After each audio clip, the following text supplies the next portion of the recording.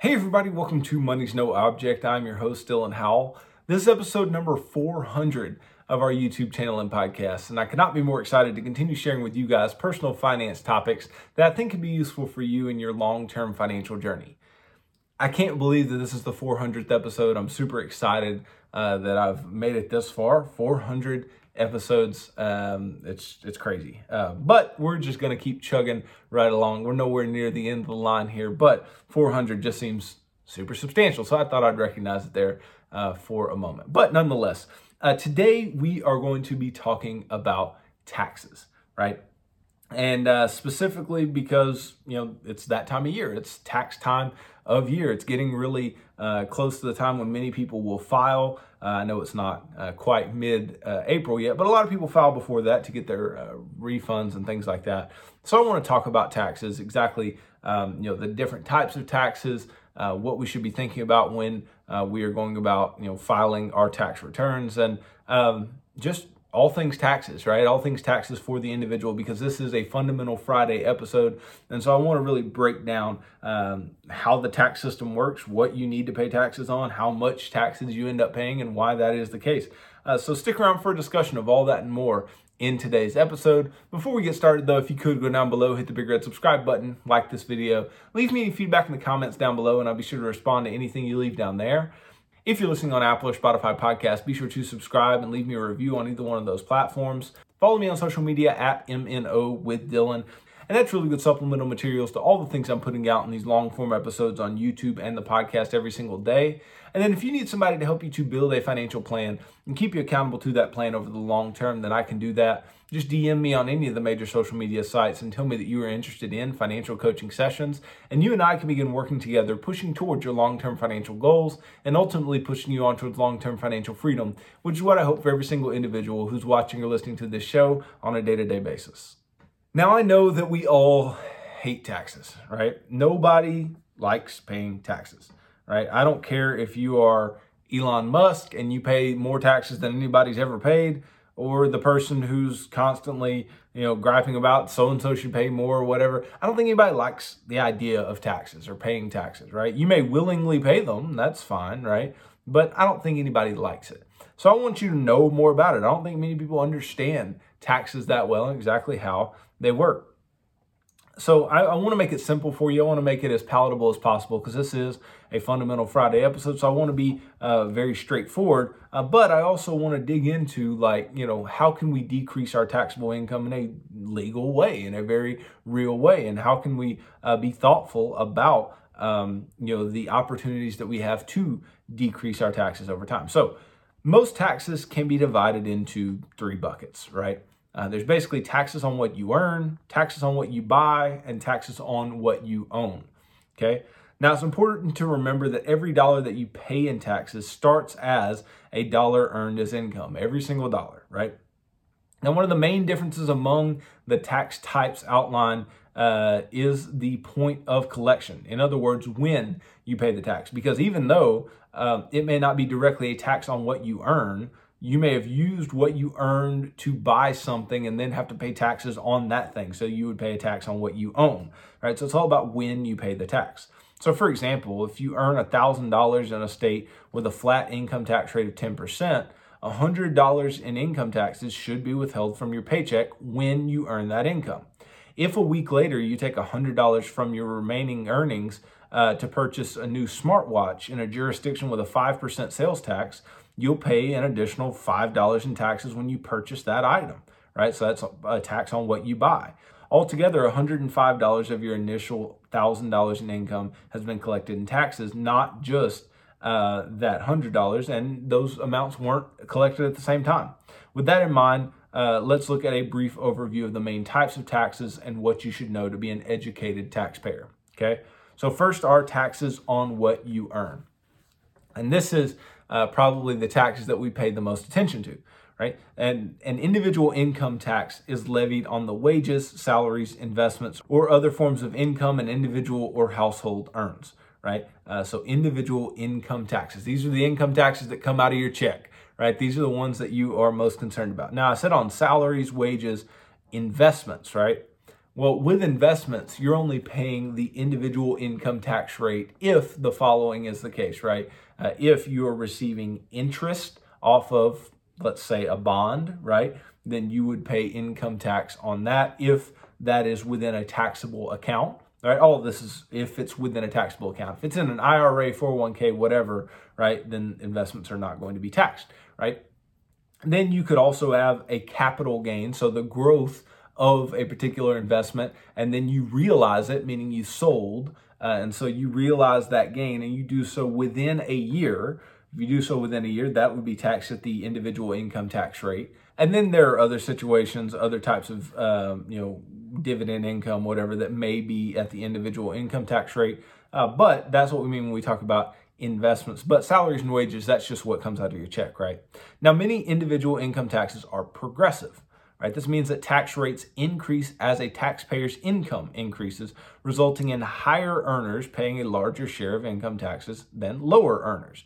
And you may say, well, isn't this against the entire narrative? Isn't this against the narrative of, the rich don't pay their fair share? Well, people say the rich don't pay their fair share because they're talking about wealth, right? They're talking about it as a percentage of their assets, not a percentage of what they earn, right? Obviously, the higher earners, the higher incomes are going to pay higher amounts in taxes, right? The U.S., for example, levies income tax rates ranging from 10% to 37% that kick in at a specific income threshold that we can sit here and talk about, right? So let's just talk about the 2021-2022 tax bracket. So if you look at, I'll start with single filers, right?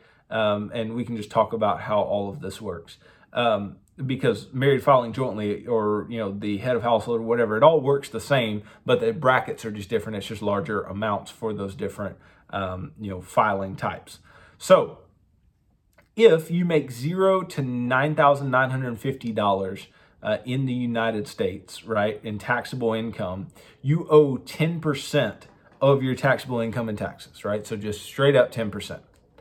Then if you make anywhere from $9,951 to $40,525, again, this is a single filer, right? You would pay $995 plus 12% of the amount over $9,950. So we see a couple things here. One, progressive tax system, right? One, as you make more money, you pay a higher percentage in taxes. But also, we see where these tax rates also are not just like flat rates, right? They're not just rates that you pay. So for instance, if I make $40,000 and I'm a single filer, I don't pay 12% of $40,000 as my taxes. That's not what I owe, right?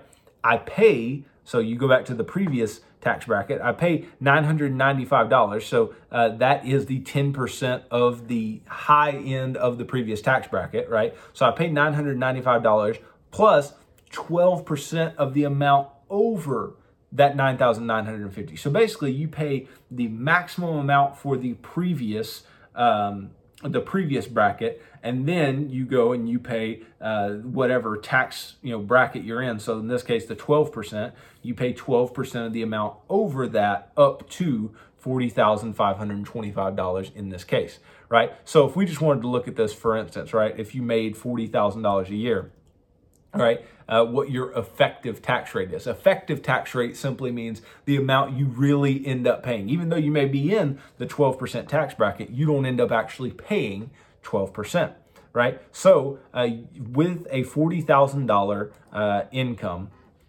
if you were to pay 12% of that, that would be $4,800, okay? That would be $4,800 that you ended up paying. So let's see what you actually end up paying. So it says you end up paying $995 plus, right, plus 12% of anything above, right, the $9,950, right? So we would want to take $40,000 minus $9,950, right, and multiply that by the 0.12. So you would end up paying $4,601 in taxes instead of $4,800. And so that would make your effective tax rate 11.5% instead of 12%, right? So naturally, that's how your tax brackets are going to work. And as you jump up in tax brackets, and the more that you're not towards the upper range, there I put it very close to the upper range of that tax bracket, right? Let's say that you're in the 24% tax bracket, but that runs from 86,376 to 164,925 in income, right? Let's say you made $100,000 in income, right? You're not going to pay anywhere near a total of 24% on that $100,000, right? So our effective tax rates end up being lower based on this particular system that we have and that we outline. So that is how our income gets taxed. Now, that is not the only type of taxes on what is earned, right? There are also corporate income taxes. So the corporate income tax is levied by federal and state governments on business profits, which are revenues minus costs.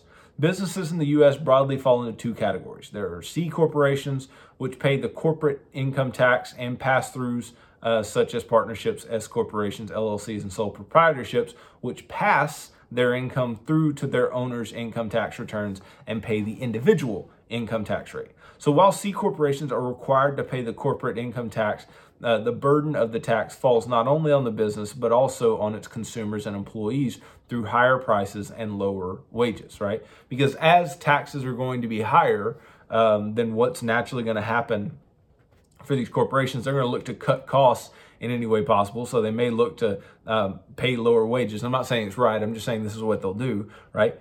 So they'll have lower wages typically. And then naturally, they may not want to cut costs as much. Maybe they just want to increase revenues so that they can pay their taxes. And so they'll do that through higher prices, and they'll pass the taxes right on to the consumer. Now, due to their negative economic effects over time, more countries have shifted to taxing corporations at rates lower than 30%, including the United States, which lowered its federal income tax rate to 21% as a part of the Tax Cuts and Jobs Act of 2017. All right, so there are corporate tax rates. Then there are also payroll taxes, right? So payroll taxes are taxes paid on the wages and salaries of employees to finance social insurance programs like Social Security, right? Most taxpayers will be familiar with payroll taxes from looking at their pay stub at the end of each pay period, where the amount of payroll tax withheld by their employer from their income is clearly listed, right? In the U.S., the largest payroll taxes are 12.4% tax to fund Social Security and a 2.9% tax to fund Medicare, for a combined 15.3%, half of which is paid by employers and then half of which is paid by employees, right? Then there are capital gains taxes. Okay, so again, these are taxes on what you earn, right? We're all talking about taxes on what you earn here. Now, capital gains taxes, they are when you have capital assets, right, which are generally everything owned and used for personal purposes, pleasure, or investment, including stocks, bonds, homes, cars, jewelries, art, whatever, right? Whenever one of those assets increases in value, right, so when stock goes up, the result is what's called a capital gain, okay? In jurisdictions with a capital gains tax, when a person realizes a capital gain, i.e. Sells an asset that has increased in value, they pay tax on the profit that they earn. So that's a very clear distinction. They're not paying tax on the entire amount that they received. They're paying tax on just the profit that they earn. So if you had a $100 share of stock, it went up to $200, you sold it, right? You will pay taxes on $100, the gain on that share of stock. Now, when applied to profits earned from stocks, capital gains taxes result in the same dollar being taxed twice, also known as double taxation. That's because corporate earnings are already subject to the corporate income tax. All right, so this would be a double taxation of like dividends, right? Because a company, they pay taxes on their earnings, and then ultimately when dividends are paid, then what? Then the owner, the shareholder, gets taxed on those dividends, right? So it's a double taxation there. And ultimately, we say double taxation there. There's a ton of situations in which, the same money gets taxed multiple times. We talked about one earlier where you have your income taxed and then you pay taxes on, sales tax and, whatever else, right? But double taxation of dividends would be a situation that comes up quite often. Now, it's not necessarily a double tax when it comes to just increases in value, because that's not directly, earnings taxed by the corporation, creating the new value, right? Dividends, it's clear, right? Dividends must come from earnings, retained earnings, or whatever, money that you have set aside as a corporation, right? But the increase in value via just a normal capital gain is not necessarily that, right? The corporation's not already paying taxes on that particular gain. Now, that's taxes on what you earn. Then what about taxes on what you buy, right? Well, taxes on what you buy would be like sales taxes, gross receipt taxes, value added taxes, excise taxes, all those types of things. I'm not going to dig into those too much. We know what those are in general. And if you don't, then some of them are not things that you actually have to deal with in your particular tax situation. Then there are taxes on what you own, right? There are property taxes. We all know, about having to pay property taxes. There are tangible personal property taxes, right? There are estate and inheritance taxes, which are really only important if you've got over a certain amount of wealth in the U.S. today. And then there are wealth taxes, right? And this is just from your net worth that you may actually have to pay based on where you live. The United States doesn't have one currently, but there are other countries that do. So those are the different types of taxes, right? Now, the whole point is not just, hey, we've got all these taxes, right? It's the fact that we want to decrease our taxes if at all possible. And we're all going about filing our taxes and seeing all these different words thrown around. So we want to better understand how do we decrease our taxable income, right? So ultimately, the first way that we go about doing this is this idea of deductions. Now, there are deductions and there are credits. And what deductions do is they decrease the amount of taxable income that you have, right? So if you have $100,000 income and $10,000 worth of deductions, right, then you have a taxable income of $90,000, right? So you pay taxes on $90,000 worth of income. But let's say you have $100,000 income and you get a $10,000 tax credit, right? That means that you're still going to pay income on the $100,000. That means that you're still going to pay income taxes on the $100,000, but you get $10,000 just given to you. It's a credit, right? It's given to you to go up against the amount of taxes that you end up paying. So let's say you paid 20% of your income in taxes, right? That's $20,000. Well, that can get decreased down to $10,000 via the tax credit. You could juxtapose that with the idea of the deduction, right? If you had that $10,000 deduction and you still stayed in a 20% tax bracket, you would still pay $18,000 in taxes. It only decreased your taxes in this example by $2,000 to get the $10,000 deduction. But to get the $10,000 credit, decreased the amount of taxes you had to pay by $10,000, right? So it's quite a bit of difference here. Now, the standard deduction is something that we hear a lot about, right? We always have this option when we choose to file our taxes, right? We have this option between itemized deductions or the standard deduction, right? If you file itemized deductions, you need to provide evidence of each item that you're deducting, right? Which can be very time consuming, especially for the small deductions. Now, alternatively, if you don't think you have very much to deduct, you can just take the standard deduction, which if you are a single or married filing separately individual is $12,550. If you're married filing jointly, it is $25,100. And then if you file head of household, it's $18,800, right? So ultimately, this idea of the standard deduction decreases your taxable income down to whatever a new amount would be. So let's say, just for instance, I want it to be easy math here. Let's say that you're married and you make $100,100, right, over the course of a year, and you're married filing jointly. That means that the standard deduction of $25,100 would decrease your taxable income from $100,100 down to $75,000, and you would only have to pay taxes on $75,000. Okay. Now, many times the taxes that we get withheld from our check at our workplace take this into account, right? So it's not like we get a big tax windfall based on the fact that we took the standard deduction, but this is something that we need to understand when we go about filing our taxes. Now, if you take the standard deduction, right, you get it without having to provide any evidence of anything, right? Young people with lower incomes and no dependents generally find the standard deduction is bigger than their itemized deduction and is much easier to work with. So basically you get these two choices. You can either take the standard deduction or itemize all your deductions and see which one decreases your taxable income the most. Now, the most common tax deductions and credits involve families with dependents or children. In order to qualify as a dependent, a person must be under 18, be related to you, have lived with you for more than half of the last year, and not be claimed by someone else as their dependent. So there's dependents, there's the child tax credit, all those types of things, right? Those things can be very useful. Then there's also the Earned Income Tax Credit, right? The Earned Income Tax Credit is a national program to help raise lower and middle income workers out of poverty, specifically targeting families as a refundable tax credit, right? While you don't necessarily need to have dependents to claim the Earned Income Tax Credit, you'll get a lot more out of it if you do, right? This works by helping people with low income. This means that if you have worked and earned some income for the previous year, you might be eligible for this particular credit, right? So the Earned Income Tax Credit you might be eligible for is shaped like an N, right? You get very little if you've earned very little, right? And then it rises with your income to a certain point before tapering off as your income continues to rise. This is because it's designed to encourage people to be working and earning a wage.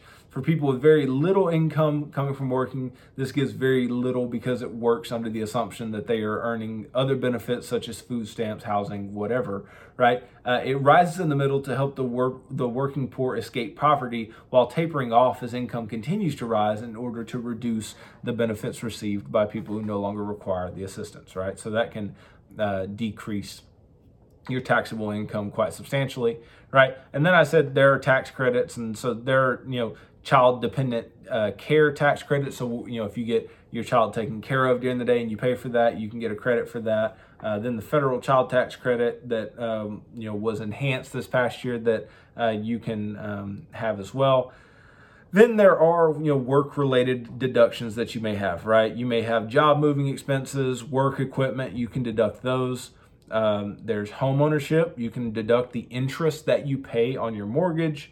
You can get credits for energy. So for putting on solar panels or doing other green things to your home. You can write off a fair amount of student loan interest every single year. So your education can help you with your taxes. There's also the American Opportunity Tax Credit, which gives you money for educational expenses each year, but you need to be enrolled, and you can only claim this for 4 years, right?